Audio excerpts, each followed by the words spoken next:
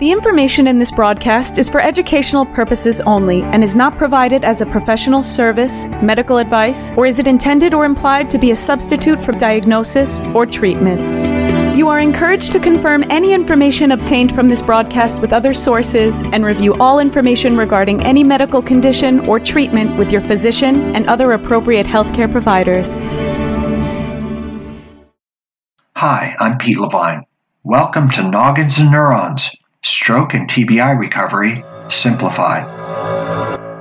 I'm a clinical instructor and clinical researcher. I've co-authored dozens of scientific journal articles about brain injury recovery, and I'm also the author of the book Stronger After Stroke. I'm Deborah Battistella, occupational therapist, creator of the OT's Guide to Mirror Therapy, and an OT educator. I have a lot of experience working with survivors. Most of my clinical practice has been in a certified stroke center. Pete and I are especially interested in talking about what rehab, neuroscience, and clinical research all have to say about the brain and recovery. But don't worry, our job is to make this stuff simple. We're here to make it so that everyone, clinicians, clinical students, caregivers, and most importantly, the survivor, understands what it takes to leverage their great neuroplastic brain for recovery. I love having a new student because it definitely keeps me on my toes. It reinforces what I know and what I sometimes need to work on and what I don't always remember. And that's okay. And I make sure the students know that that's okay too, because we're never going to remember everything, especially if we're not using it all the time. As long as you're willing to relearn and go back and figure it out, then I think that's okay. In this episode of Noggins and Neurons, I speak with Andrea Reed, occupational therapist, about gaining clinical confidence through clinical competence. Andrea and I went to school together. We stayed friends for many years. And when she found out about Pete's passing, she offered to help me in any way that she could with the podcast. And I asked if she would join me for a conversation because I think it's nice to know what it's like from a clinician on the clinician end of things.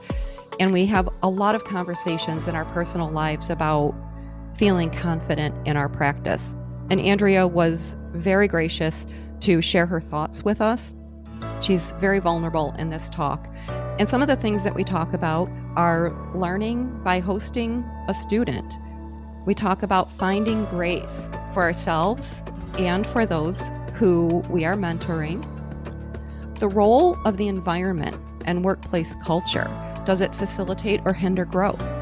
We talk about the joy that clients seem to get from being part of a student's learning journey. Andrea shares her preferred process for learning new interventions, and we speak about realistic timeframes in the clinical recovery process.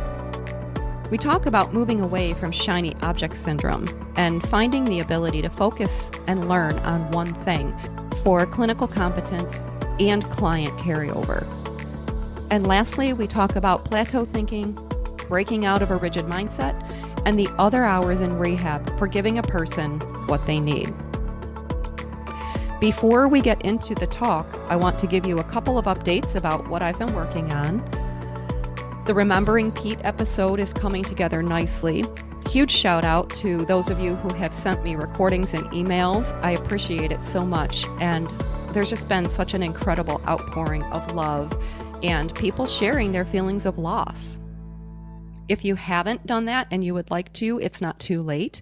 Please make your recording and send it to me at nogginsandneurons@gmail.com. Or if you would like to do a short recording with me, again, reach out to me and we can figure out how to make that happen. I know that you all want to remember Pete in a special way. And I know that many of you want to see the podcast continuing on.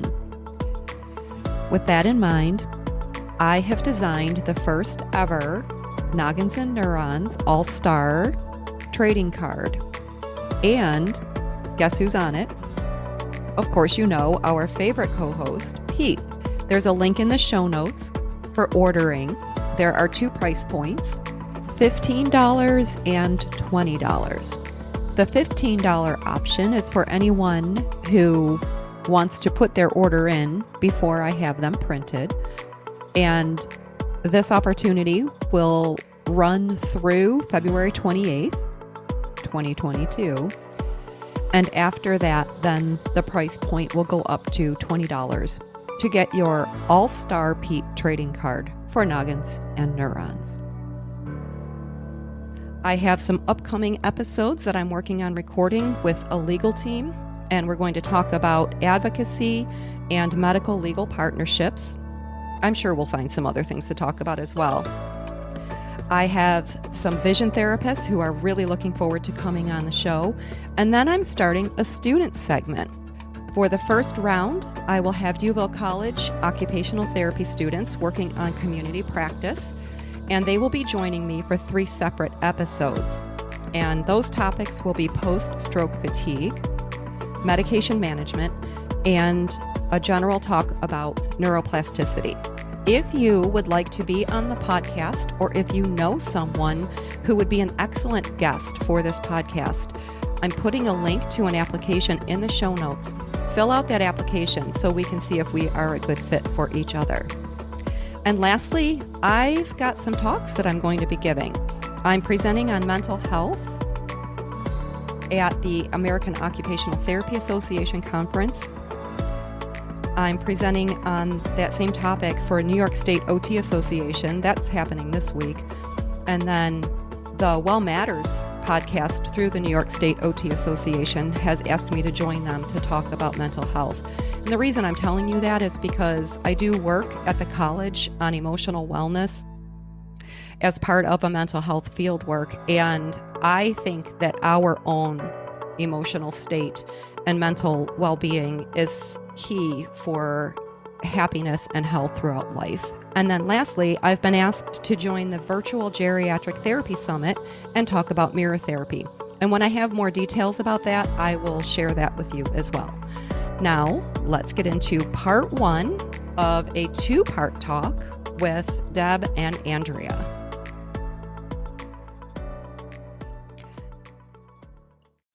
Welcome, Andrea Reed, occupational therapist and a longtime friend to Noggins and Neurons podcast. Thanks for joining me today, Andrea. Thank you for having me. I'm super excited to be doing this. It's my first ever podcast. Oh, that can be a little nerve-wracking. And I am a little nervous, but I'm good. Nervous is okay. I'm nervous too. Yeah, Pete and I used to get a little nervous before we recorded. So I think a little nervousness is a good thing. And I think it's a sign of caring. That's how I look at it. Yes. Well, good.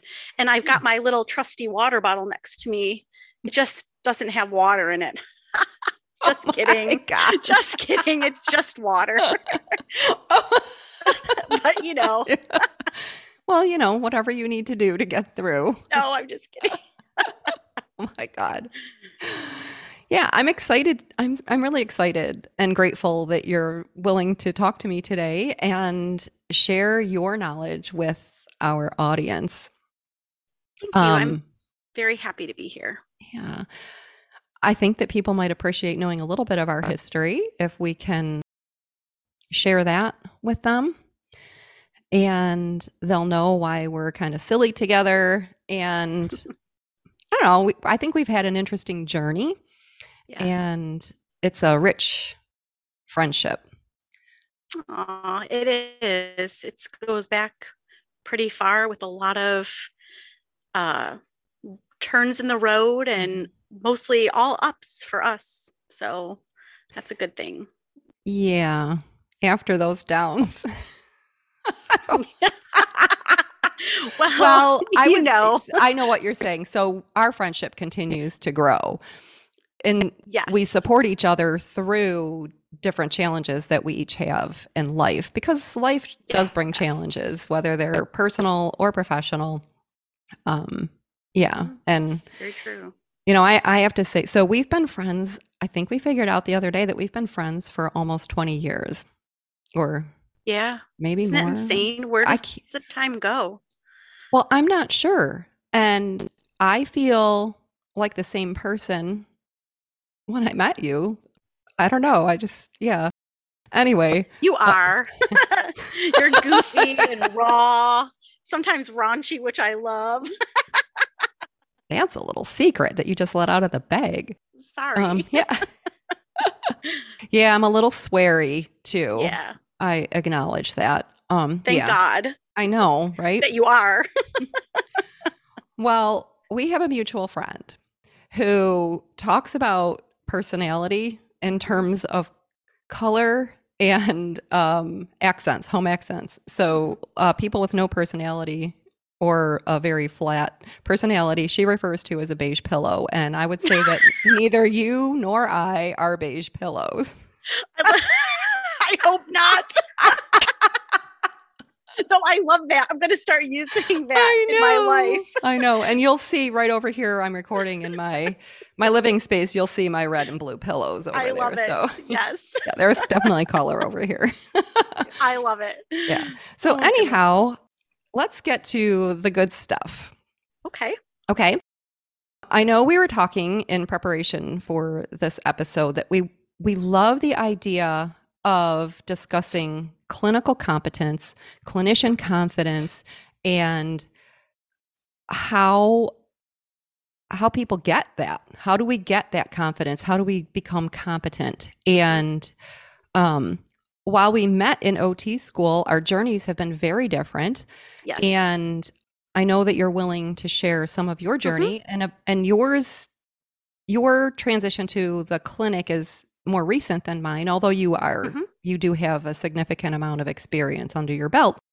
But both of us care very much about our own practices. We care about helping our clients, and we care about helping other practitioners to grow in their practices as well. Absolutely. I know that you take students at your facility and you help them to learn. And I personally find that I grow a lot when I'm helping another person learn. Yes. So maybe that's a good place to start. Okay. How does that go for you? With a new student? Yeah. It's a little nerve-wracking always in the beginning because you don't know. Or for both of us, probably. But for me as well, definitely, because you don't know what kind of background they're coming from as far as experiences, personality, education, all of those things, and what they're and also what's personally going on in their life. Because, some students come in and everything is good, and other students, have things going on. And you know what? I've had things going on in my personal life, and it makes it more challenging at times. But I love having a new student because it definitely keeps me on my toes. It reinforces what I know and what I sometimes need to work on and what I don't always remember. And that's okay. And I make sure the students know that that's okay too, because we're never going to remember everything, especially if we're not using it all the time. As long as you're willing to relearn and go back and figure it out, then I think that's okay. But I love having students. I love knowing that I'm being able to give them something. And I'll be honest with you, when I took my first student, I was so nervous because I was like, I don't think I can do this. I don't think I know enough. But typically you're told, you're the clinician, the student is just learning. So I do know enough, and anyone taking a student is going to know enough, even if they don't think so. And that definitely translates over into, what you're teaching the students and what they're teaching you, because there's new things being developed all the time, new concepts, new theories, so they can kind of fill you in on what you're not so much, involved in when you're not in the academic setting. So yeah, I love it. I've had some great students and they're very eager to learn. And then I've also had a student or two where I need to nurture them a little bit more. And this kind of goes back to our paths we took different paths getting to OT. And I feel very humbled.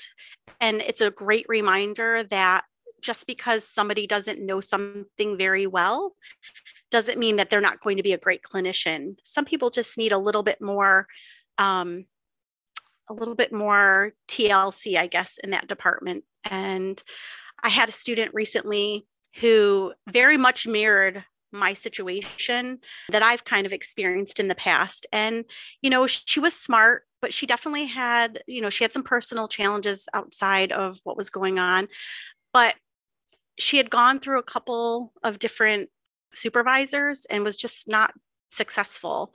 And I think once I sat down with her and really listened to what she had to say, and she was raw with me, I was able to also open up about my journey to OT, and we connected in that way.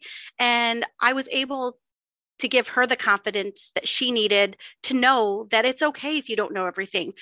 But to me, if you're good with the patients and you're respectful of them and you give them what they need, then all the other pieces are going to come together. And she successfully completed her last rotation with me. And I was very proud of her because it was challenging. And she just needed the right person, I think, to kind of guide her along. I appreciate that. I know I am a fieldwork coordinator, and I try my best to place students at sites where they will fit well, that will be a good fit for them. And if I know the fieldwork educator, their personality and their teaching style and things like that, then I try to be mindful of those things. And it sounds like that student had a good fieldwork coordinator because she got some other chances. And we've had to deal with situations like that at our school, and it is worth it to me in the end. But I have a lot of thoughts about this and the learning curve. Like we're always in a learning curve, and yes. I'm learning. So one of the things that I've spoken about on the podcast is Carol Dweck's book. It's all about fixed versus growth mindset. Mm-hmm. And I know myself over the years, I used to have more of a fixed mindset. And then I'm learning, I should say, to be more open-minded and use my critical thinking skills, which I think we develop as we become clinicians, because yes. That clinical reasoning piece is really important. It is. And it's intertwined with critical thinking and, really being open to facilitating the opportunities and then allowing people their own growth process. Mm-hmm. Well, we're OTs. I mean, that is like, we are a holistic area of study, if you will. Mm-hmm. I mean, this is our field. This is our area of expertise. We look at the whole person, and I feel like as OTs, we absolutely should embrace those who are struggling.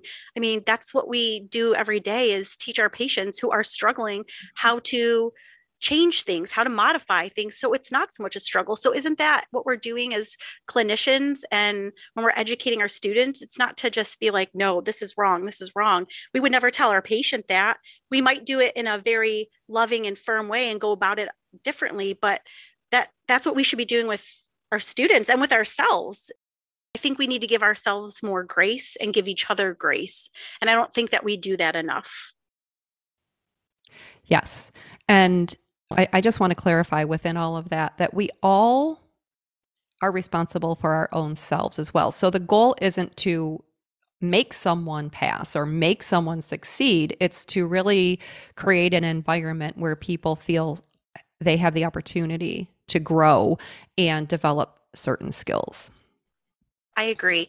And I will also say, one of those moments and ways that I feel like when I was a student, immediately the way I was welcomed by the facility I was at, whether it be during my internship or at a job, to me is like the biggest deal, because if you go into a place where you do not feel welcome, where you do not feel as a student you're going to get help, it can absolutely crush your whole experience. And the one thing I love about where I work in my facility is everybody, like we have 20 therapists between speech, OT, and PT. Everybody, including my boss, are so helpful, so welcoming, so funny, so warm, will do anything to like help in any way, shape, or form. And that can make or break an experience for a student, hands down. It can, and it can for a new clinician as well. So I know that we've talked about where you work many times, and it sounds like they're very receptive to trying new modalities, new communication strategies. They're open to embracing change that will create a better experience for everybody involved. Yes, they are. And that just makes a big difference. And it's not just the place, but it's the people. And, the therapists are always open to hearing new ideas. Nobody's like, it's my way or the highway. It's, hey, what do you have to offer? And let me hear. And that's what I love. It's just good people. And especially, let me talk about COVID. I mean, COVID has really ruined, or I don't want to say ruined, but it has changed the learning experience for a lot of students because there's been no placements available. I mean, it's been hard. And a lot of these students are having to learn how to do hands-on via the computer, like Zoom, or it's just not the same. So our facility has been excellent about, trying to get students in and take them. So now that things are things are opening back up, but then they close back down. But we've been taking students, and it's been good because you can't learn being, helping a person if you can't actually be with that person and touch that person and, talk to that person. So. Yeah. So just to clarify for everybody, you're a generalist, and it's a subacute rehab facility that you work in and long-term care, correct? Yes, that's correct. I love what you're saying. And I remember being a student and how the people, the patients, the clients that I worked with loved being my patient because they like that opportunity to help another person learn. Many people do. And I think it's a wonderful opportunity for two people to kind of nurture each other through a learning and healing experience. Absolutely. And it's so true. I love, because I work with the geriatric population, obviously, and they, for the most part, they want to help. They embrace the students, and, they have so much knowledge and so much to offer. It's just great to see the interactions. So, yeah. Yeah, that's been my experience as well. I think this is a good opportunity to lead into our next talking point of feeling confident with interventions that work, knowing which interventions work, and when and how to use them. Especially, this podcast is about the neurological population recovering from stroke and brain injury. And, we know as clinicians that it can be a long journey for survivors and their caregivers. And so I wonder if we could talk a little bit about developing like that ability to select interventions, feeling confident in your selections. Like, what has helped you? So for me, I'm very much a hands-on person. I like to see somebody try a modality or a technique. This is how I've always been, even as a student and even just in my life in general. I kind of need to see it happen. Then I kind of needed to walk through with that person how to do it. And then, of course, then you need to like try it on your own. I will say, there's definitely things that I feel like I'm good at and things that I know I need to improve on. And I think that does come down to confidence in the clinic. And also, I go back and I think about how much did I really learn about these certain modalities? Like, how much experience was I allotted as a student and even as a clinician now? And really, when I look back, I don't feel that I got enough experience in modalities. I don't think there's enough emphasis on the different modalities and how they work. And I feel like you think about all the classes that we take, and we spend a whole semester learning about theory and a whole semester learning about, different techniques to use with patients and range of motion and measuring for, the different upper extremities and lower extremities. But we don't really have a long time to learn about different modalities. It's just sometimes I think it was just a class or two. And then, we can learn on our own through CEUs, but it's still not the same as actually being able to do it in the clinic.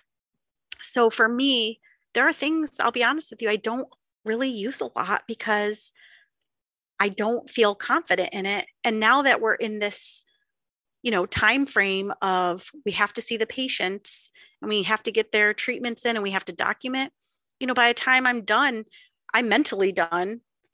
And so to go back and have to learn this, it's challenging. And I will say though, there are some clinicians where I work that are so good with modalities that I know if I ask, they will go through it with me again or refresh my memory, but it's just hard sometimes finding the time. I think taking advantage of when sometimes admissions are slower than other times is probably a good opportunity to kind of re-examine those modalities. But I also want to mention that I don't think that the lack of knowing modalities makes you a bad clinician. There's other things that I do that don't necessarily need or warrant a modality. There's different techniques that I use.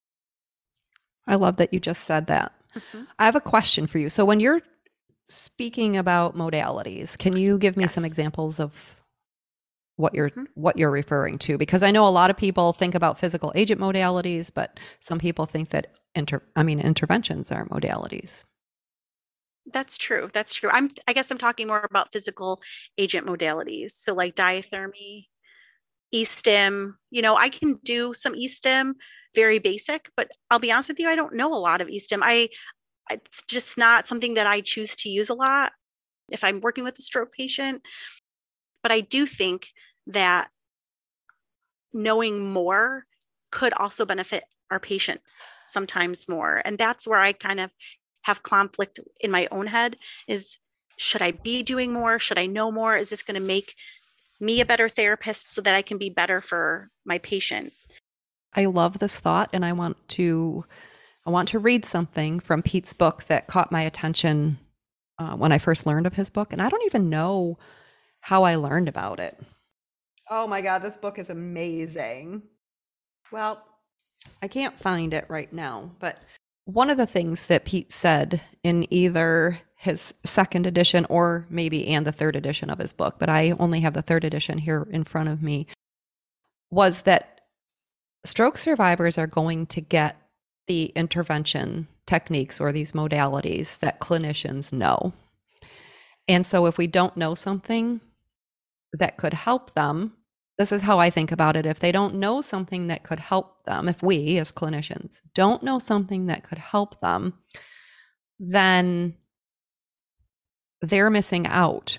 And one of the things that I've seen over my more than 20 years of OT practice and being an OTA educator is that a lot of clinicians continue to use these interventions that are not evidence-based. And in fact, now the evidence is showing that some of them don't work and we shouldn't be using them.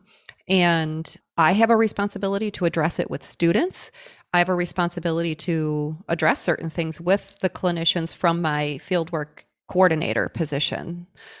And I think that I think there are many reasons why this happens with people. But anyway, when I read that in Pete's book, it really struck a chord with me. And I thought, well, I don't want to be that person that isn't willing to learn at least more so that I can offer my clients more. Well, I think also sometimes we think we have to use this. We have to use this modality. We have to use this technique because that's what we've learned. That's what it says. But I don't feel like that's true for every patient. And I think it's not true for every situation. So I feel like we have to go back to picking things and being confident with what we know is going to work and what I know well, because if I know it well, then it's going to benefit my patient. If I'm not using something, it just doesn't necessarily mean I have to use it, and doesn't necessarily mean it's going to work or be good for my patient. Right. And I think that's something important to talk about too, is trying something and recognizing, is this working or is it not working? Mm-hmm. And being able to move to a different technique, and being open to trying to find out what does work. And I think that that's a good tip for survivors and caregivers too.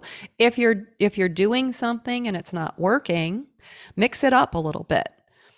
Learn as much as you can, and find clinicians who are providing treatment in a way that you want to try. Now, this is an evidence-based podcast, and I know that people are open to trying new techniques, and sometimes people can participate in studies. They can find out about studies that are going on in their area and participate in those. Pete and I have done episodes on what doesn't work, and so I'm not endorsing any specific intervention, but I do endorse doing your research. Trial and error under proper supervision is important.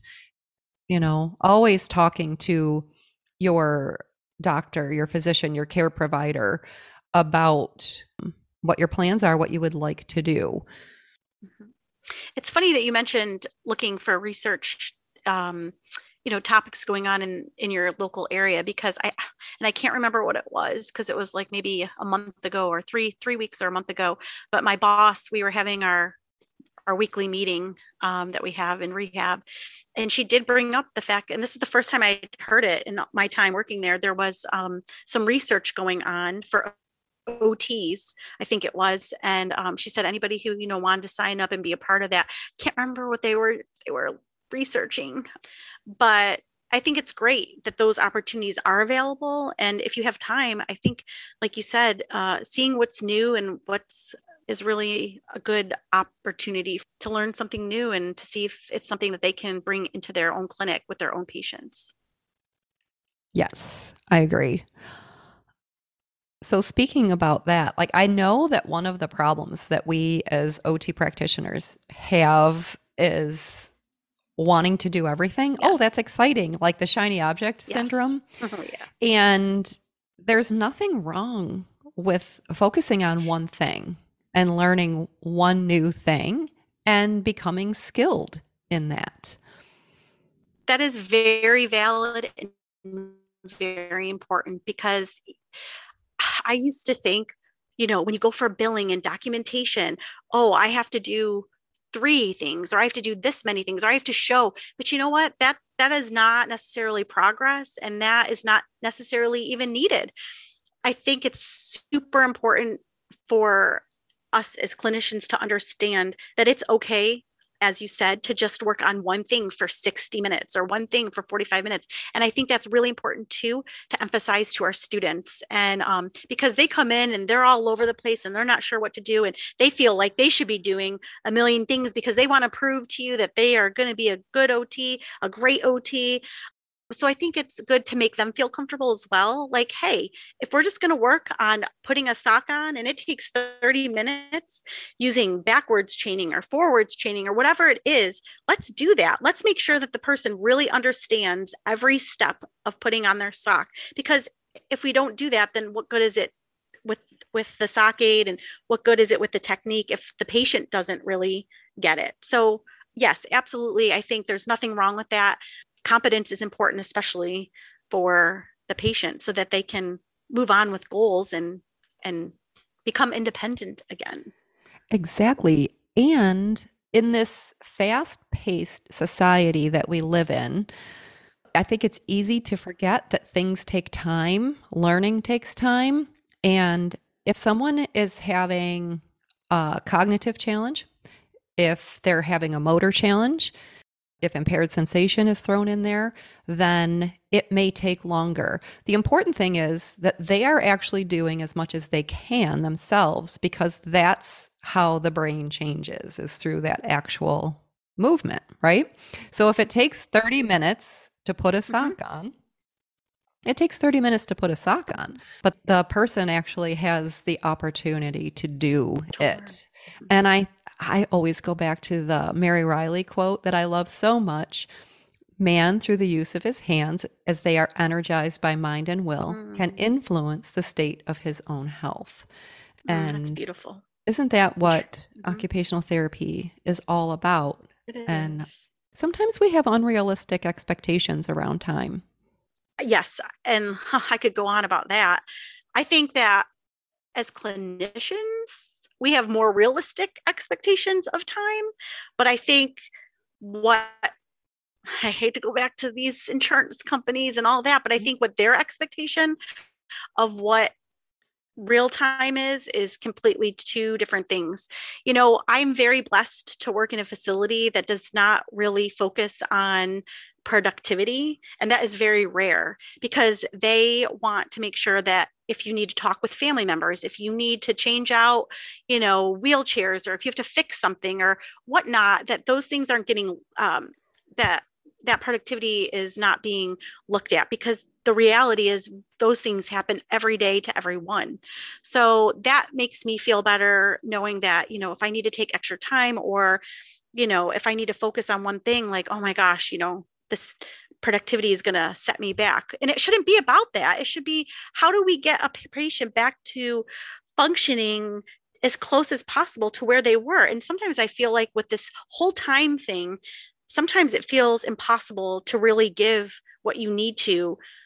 And not just in time as far as minutes treating a patient, because we have that luxury at my place, but time as far as insurance companies. I mean, and I don't want to get on the soapbox, but, you have a stroke patient come in and, they're under insurance, and 2 weeks come up and they're ready to be, let's up for review and ready to be pushed out the door. And I'm like, how is this possible? This is not enough time to give a serious condition improvement time. And it really irritates me beyond. I know it irritates a lot of clinicians. It's not fair.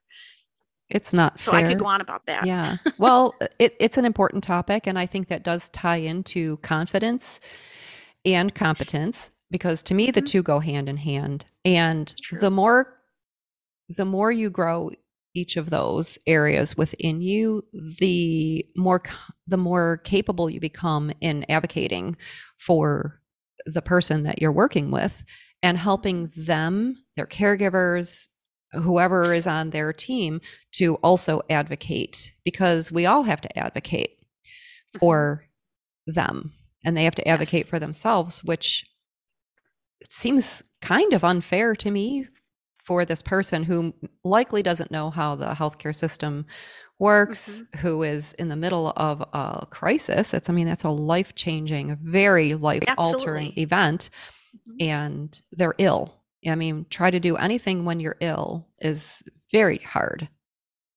And especially in the area of neuro, you've had someone who's paid into their insurance their whole life. They worked hard, and all of a sudden they have this traumatic event of a stroke.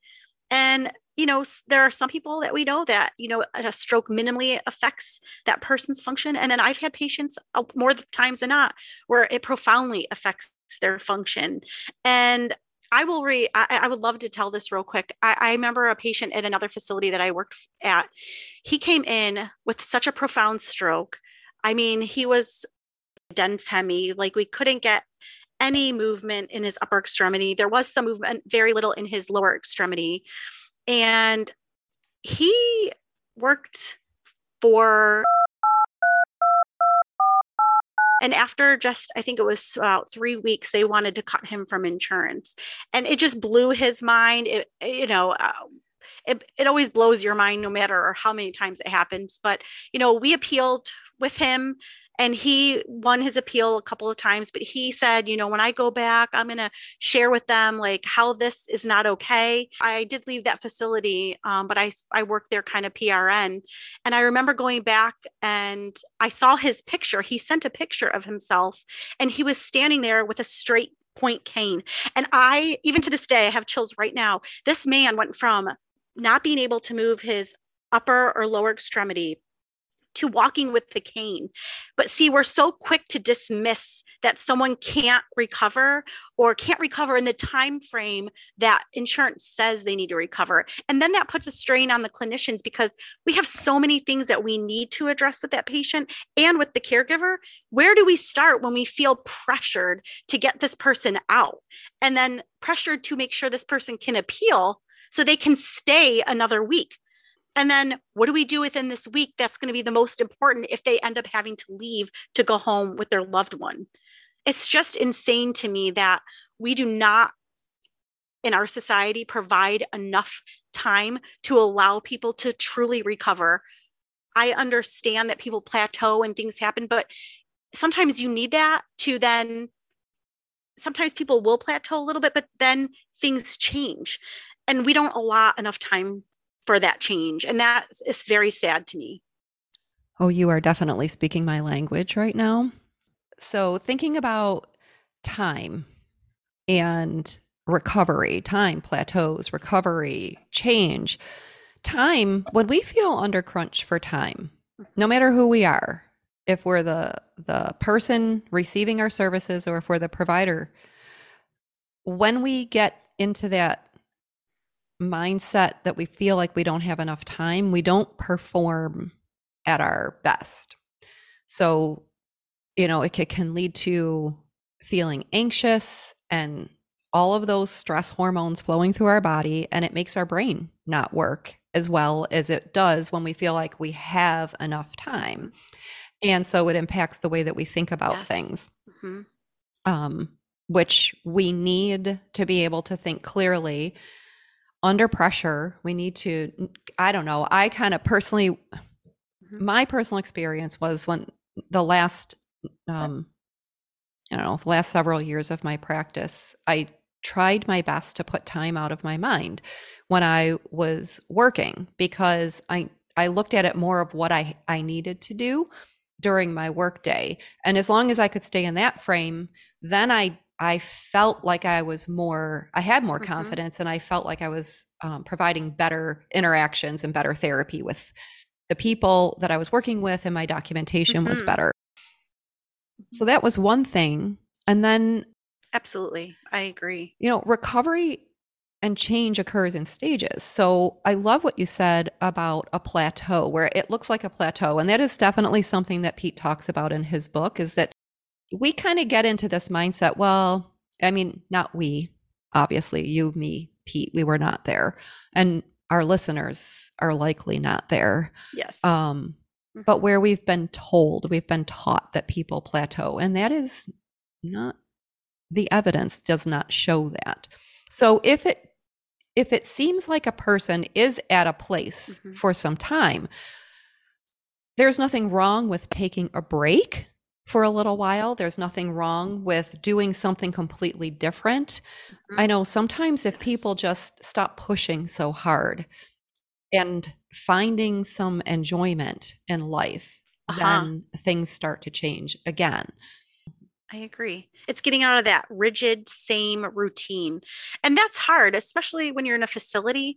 I mean, you think about, patients get, maybe 3 hours if they're getting speech of therapy a day, but then what's happening those other hours of the day? And that's hard when you're away from home, you're not with family, and especially during COVID, when their visits haven't been able to happen and they rely on FaceTime and all those things. It's hard. It's hard without COVID. It's even harder with COVID. So I agree. And I also want to say, I've learned myself, I used to be by the time. I got to clock in this time, I got to clock out this time, because you have to be ethical and you have to do it right. But I read an OT in one of the OT magazines like several years ago, OT Practice, a a girl was having that same conflict. Like, what do I do? I need to give my patient this, and I have to do it within this time frame. Well, she finally realized that as long as she's giving the patient what the patient needs, then that is all that matters. If she knows she can leave that room and knows that I gave everything that patient needs for that day, within reason, of course. I mean, we have to stick to minutes, but I kind of go by that myself. It's like, you know what? If I gave my patient what they need and I have taught them something, then I can put my head down on my pillow at night and be okay with that. But I think we are so pressured to live by this boxed in time, which I get it. You have to see patients, a million patients throughout the day. So you have to have some kind of start and end point, but it's just giving the patient what they need and giving them time to show that improvement. Yes, 100%. I agree. And I love what you were saying about the other hours that they're in rehab. And you and I have spoken about this in terms of what can we do as occupational and physical therapy practitioners and within a facility to maybe change that up a little bit. Pete and I were very big on a home program.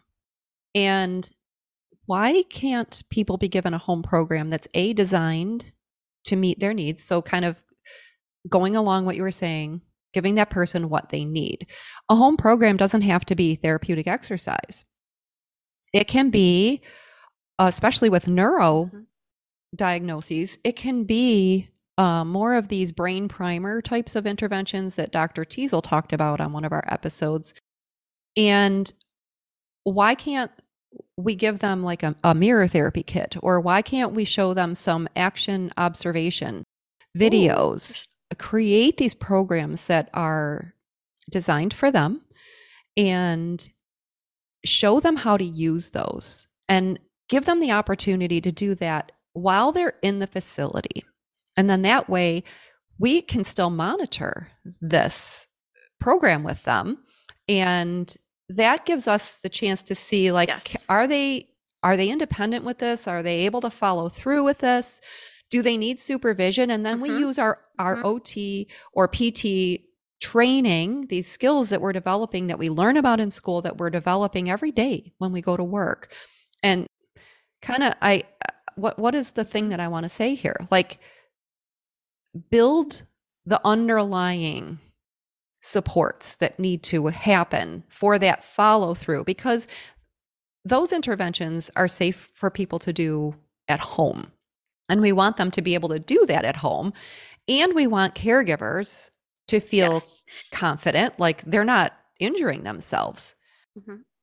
And I think there's a little bit of a gap there too. When I love what you say about like home programs and seeing where they can take those home programs and how much more they can build on the skills that they've already learned.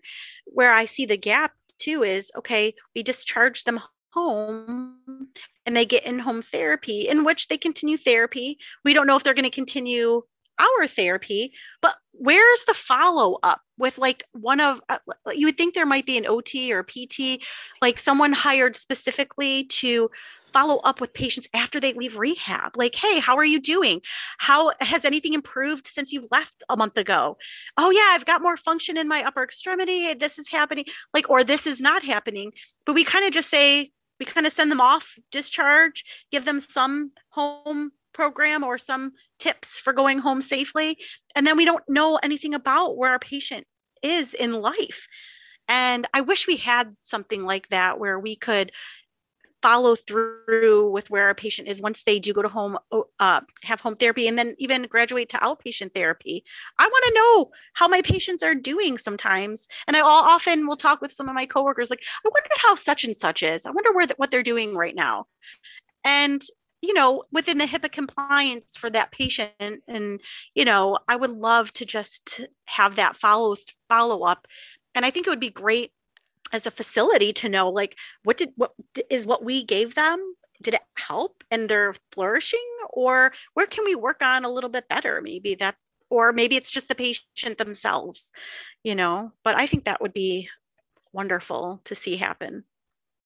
I agree with you. One of the physiatrists at the MRU that I worked at, that was one of our last conversations that we talked about, is that's where we kind of lost connection with the people who left our facility, and we could do a better job of maintaining that connection and continuing service provision for some people. Some people still need more after they leave. And yeah, that would be nice. I think that would be a lovely service to provide. It would be. I feel like it changes it from, okay, I saw my patient. And of course, you get such satisfaction when you know they're doing good or they did something great. But sometimes you just feel like, okay, it's a revolving door, one in, one out, one in, one out. And it feels like sometimes, okay, this is just a job, even though it's not just a job. Let me make that very clear. I don't feel that way at all. But I feel like when we just kind of have to let them go and we don't know anything more, it's just because we rehab them here and we don't know what happens after this process. And it just kind of feels like you just come to an endpoint, you fall off the cliff, and that's it. You don't know where else things are taking this person. And, Yeah, and that's not really what life is. Life hopefully continues on for them, and we want them to have a good quality of life. Absolutely. And I think this all ties back again to sometimes clinical competency and the confidence you feel. And I feel as if, I don't know, X this out. Okay. Never mind. Well, I can take this somewhere. Okay. I think it ties into our growth as clinicians and identifying gaps in care. And so the medical model is very much the provider is the authority and the patient is this person who should do everything that we say that they should do. And we're moving away from that to more of a collaborative model of care. And when I think about collaboration with these people that I'm working with, it makes me understand, it helps me remember that they are another human, and we're on this journey together with them. And that goes back to the OT, all of our theoretical concepts of finding out what is important to the person that we're working with. And then it's up to us to draw on our toolbox of knowledge and present them with strategies that can help them get better. And within all of that, I think the healthcare system is very overwhelming. And when people have a life-altering event, it's very overwhelming. And there are so many different people on their care team providing what they need to get well again.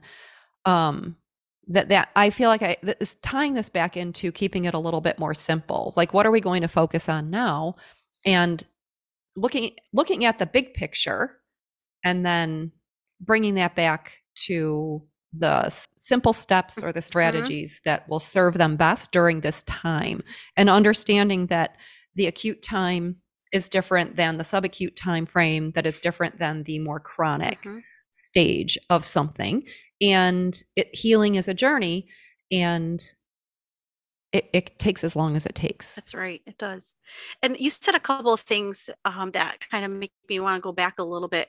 You talked about getting into our toolbox of knowledge and keeping it simple. You said those two things. And I start going back to thinking about, like, my clinical competency and how I feel with certain techniques and modalities. And I know you and I have been talking about mirror therapy, and you have a whole mirror therapy program, which I love. And I go back to thinking about when I first started learning a little bit about mirror therapy way back when I was like an entry-level clinician. And I remember using some of the mirror therapy. I didn't know, this was just such a small, minute amount that I knew about the imagery portion and making sure your patient's in a very small, quiet space, and, bringing in the mirror. And I tried doing that. And some of it was a little successful, but honestly, I didn't know really what the heck I was doing. And I think that's where people kind of like, where clinicians kind of get nervous sometimes, or we get scared. And I can speak for myself. It's like, gosh, I don't know this. And how do I learn it? And how do I keep it simple? And how can I pass this on to my patient and feel confident that I know it? Because if I'm not confident that I know it, they're not going to be confident to use it. And my students aren't going to be confident or competent to use it. So I want to just kind of bring in like the mirror therapy that you have been developing program wise. And I love how simple and easy you've made it for clinicians to understand how to easily implement this modality. It's just, that's what I need. And that's where I think a lot of clinicians need, is just easy step-by-step, because we don't have a ton of time in the clinic. And when we come home, we have families, we have things that we want to be able to do for ourselves to kind of decompress. So we don't always have a lot of time outside of work. So keeping it simple and making it feasible to do during the patient's time with you is a big deal. And so I just kind of want to bring that up because, well, I like your program, and I know it's going to be easy for clinicians to implement and for patients to use. And I wish I had something like that a long time ago. And I didn't. I just had pieces of it. And so I never touched it again. I never did it again because I'm like, I can't do this. Now I know, oh my gosh, I can absolutely do this and should be doing it. It's interesting what you're saying, because I remember when you were learning about mirror therapy, and that's what inspired me to want to know more about mirror therapy. Oh, it's so funny. Yeah. And I love this conversation, and thank you for your kind words about the program that I made. God, it's amazing. I remember our conversations around it, and that's a lot of the inspiration for me to learn about it. And I want to talk about the learning curve. So one of the things that I loved about researching mirror therapy from the place I was at in my career is that I had so much more understanding of neurological concepts, anatomy, the recovery process. So all of my experience coming into that, and things make sense in a different way when you have some experience in your practice. And it's fun I think it's more fun to learn when I already have an understanding, because I'm not working so hard to understand these concepts. And well, and you're not afraid. You're not scared of what you're seeing. And if something is intimidating, it can very much put a block up and make you kind of shy away from an experience that could be amazing. Exactly. And sometimes we think something is going to be hard to learn, and so we don't give ourselves the opportunity to learn either. And that keeps us from growing.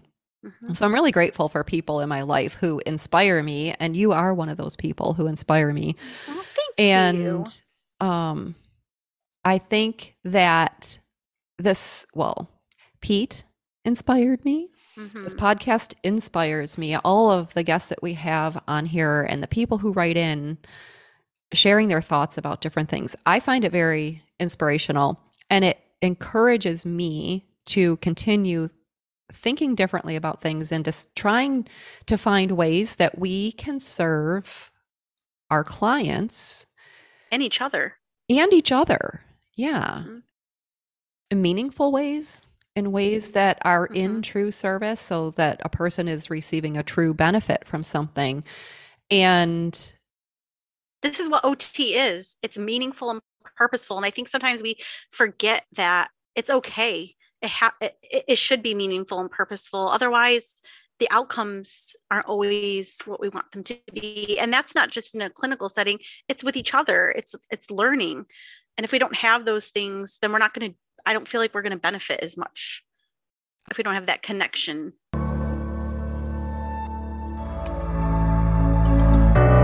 Thank you so much for listening to this episode. We appreciate your support and would love to hear from you.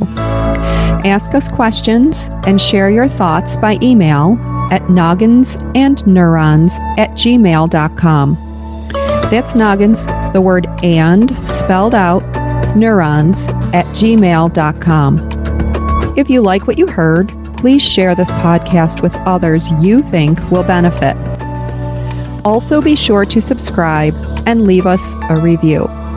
We'll catch you next time on Noggins and Neurons, Stroke and TBI Recovery Simplified.